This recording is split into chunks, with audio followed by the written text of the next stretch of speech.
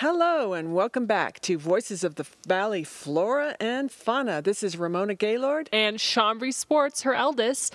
So our notebook entry today is actually not about the flora and fauna. Instead, we will be discussing an equally fun topic. It's about a quickly approaching celestial event that can be seen from the valley floor, weather permitting, of course.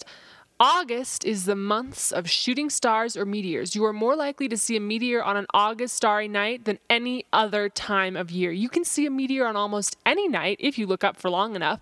But at certain times of the year, we are treated to grand showers of falling stars. And this is the week, you guys, the Perseid Meteor showers peak. These children of Perseids are the most reliable of all meteor showers. During August, the Earth in its orbit around the Sun passes through the debris of the defunct comet Swift-Tuttle. The material of this comet is now spread out in an elliptical orb reaching way out in the solar system. And as the Earth passes through this stream of cometary material, particles hit the Earth's atmosphere and are vaporized by friction. Instantly. We see the heated vapor as a streak of light that looks like a falling star, but it's actually a meteor. Meteor showers take their name from that area of the sky from which they seem to radiate. And in this case, the constellation Perseus, hence Perseid. Of course, the particles are traveling in parallel orbits around the sun and have no real connection with that constellation. Also note that you will be more likely to see a meteor in the morning hours when the Earth has turned so that we are facing head on into that stream. So, Chambry, I've been noticing a few posts recently on Facebook. Have you? Pray tell. About this year's approaching meteor shower. Perhaps you guys out there have also seen these posts that state, "We will be in for the best Perseid meteor shower in 96 years. What? Earth and Sky magazine says, not quite. They started seeing these posts in about late July on Facebook. Unfortunately, it's not true. What? No. Ignore the fact that brightest is not a word you typically hear astronomers apply to a meteor shower as a whole.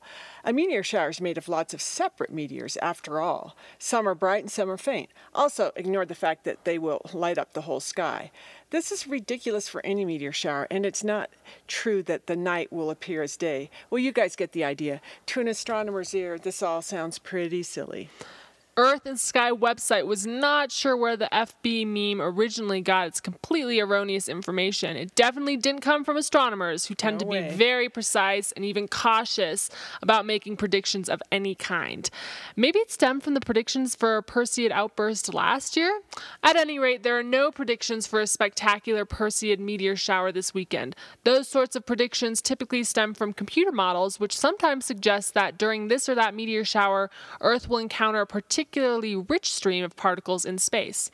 As we mentioned, meteor showers are caused by debris left behind in the orbits of comets, and very rich showers occur when we encounter especially rich streams of this icy cometary debris. Wow. Just the stuff that gives us a spectacular show. Gotta love it. And last year, those same sort of predictions were made, and we heard later from that the Perseids had a slightly higher rate at their peak than normal. The meteor expert Bill Cook of NASA wrote that the Perseids never really reach what are known as meteor storm levels, which there are storms where thousands of meteors occur per hour. Per hour? And thousands, so maybe the sky does really light up.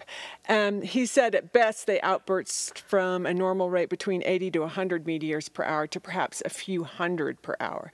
The best Perseid performance of which we are aware of occurred back in 1993 when the peak rate... I wasn't even born then. Oh, you never got to see it. And the peak rate topped at about 300 meteors per hour. And last year they said they saw an outburst of 200 meteors an hour. In fact, our family watched the show last August from the Uray campground, and we counted about 60 to 80 meteors per hour. Which was still impressive, I must say. So regardless of how many meteors we can see in an hour, it is still so much fun to watch meteor showers. So when and how should you watch the meteor shower? That's what I'm wondering. The Perseid meteor shower is known to rise to a peak gradually, actually over several weeks, and then fall off rapidly in the days following the shower. So the peak mornings will probably be during the pre-dawn hours on August August 12th and 13th. So get your calendars out right now, you guys, and start marking those days. The morning of August 11th, in other words, Friday, early morning, it might be worth watching as well. But remember, by then, the moon will be in the way because that old waning gibbous moon will be bright and lighting up the sky, making it harder to see meteors than on dark, moonless nights. And this is when the meteors are normally flying most abundantly.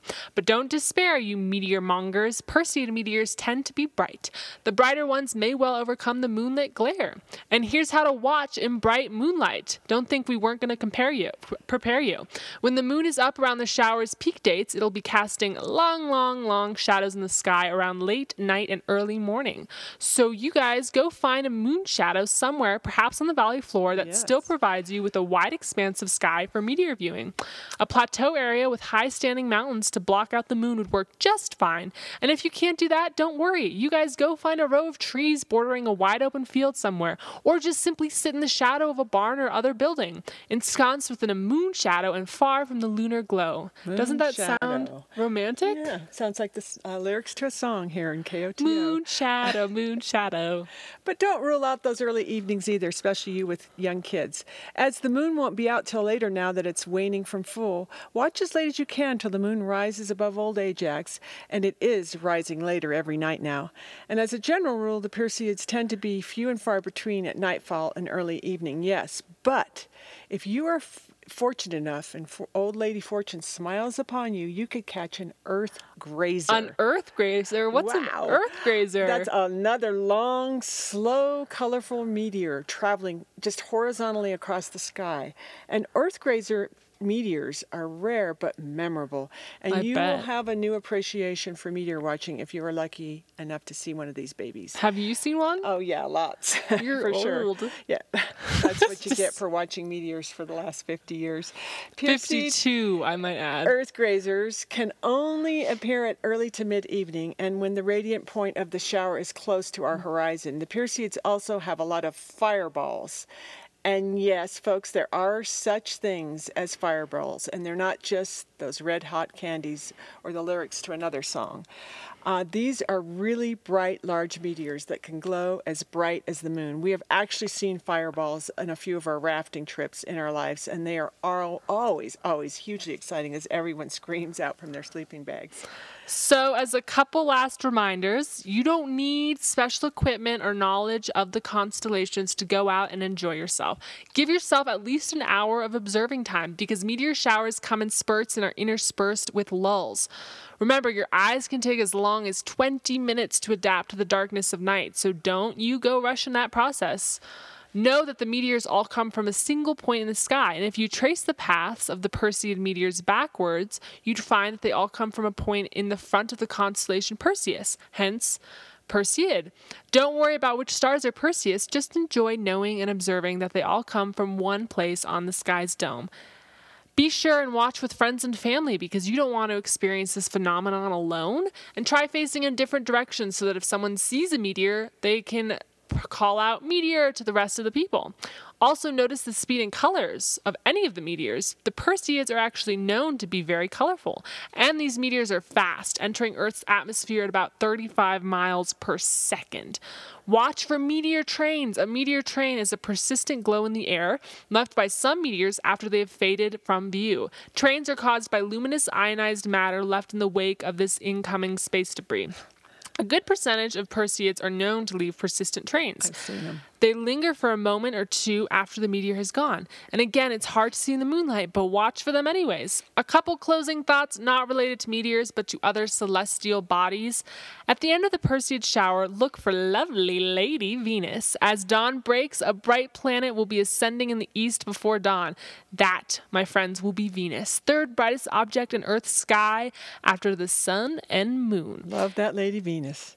Embrace the moon, you guys. We hear people bubble with excitement about seeing meteors in all sorts of conditions, moon or no moon, city lights or no city lights. So don't you let the moon's bright light get you down.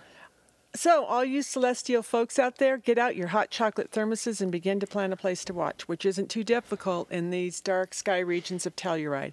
Fortunately, we're not plagued with extreme light pollution that is found in the big cities.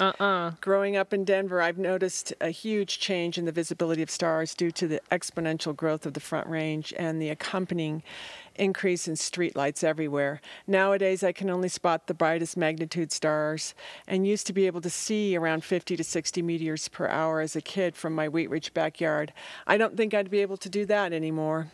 And lastly, just a little vignette. My old grandma, Oma, was born in a Saudi on the Great Plains of Oklahoma Territory.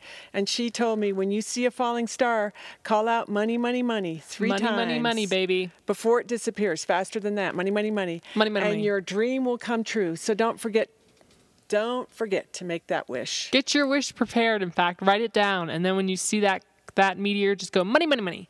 Thank you guys again for listening to this episode of Voices of the Valley Flora and Fauna, a special edition of the Showy Showers of August. And thank you so much, Kodo. Thank you, Kodo.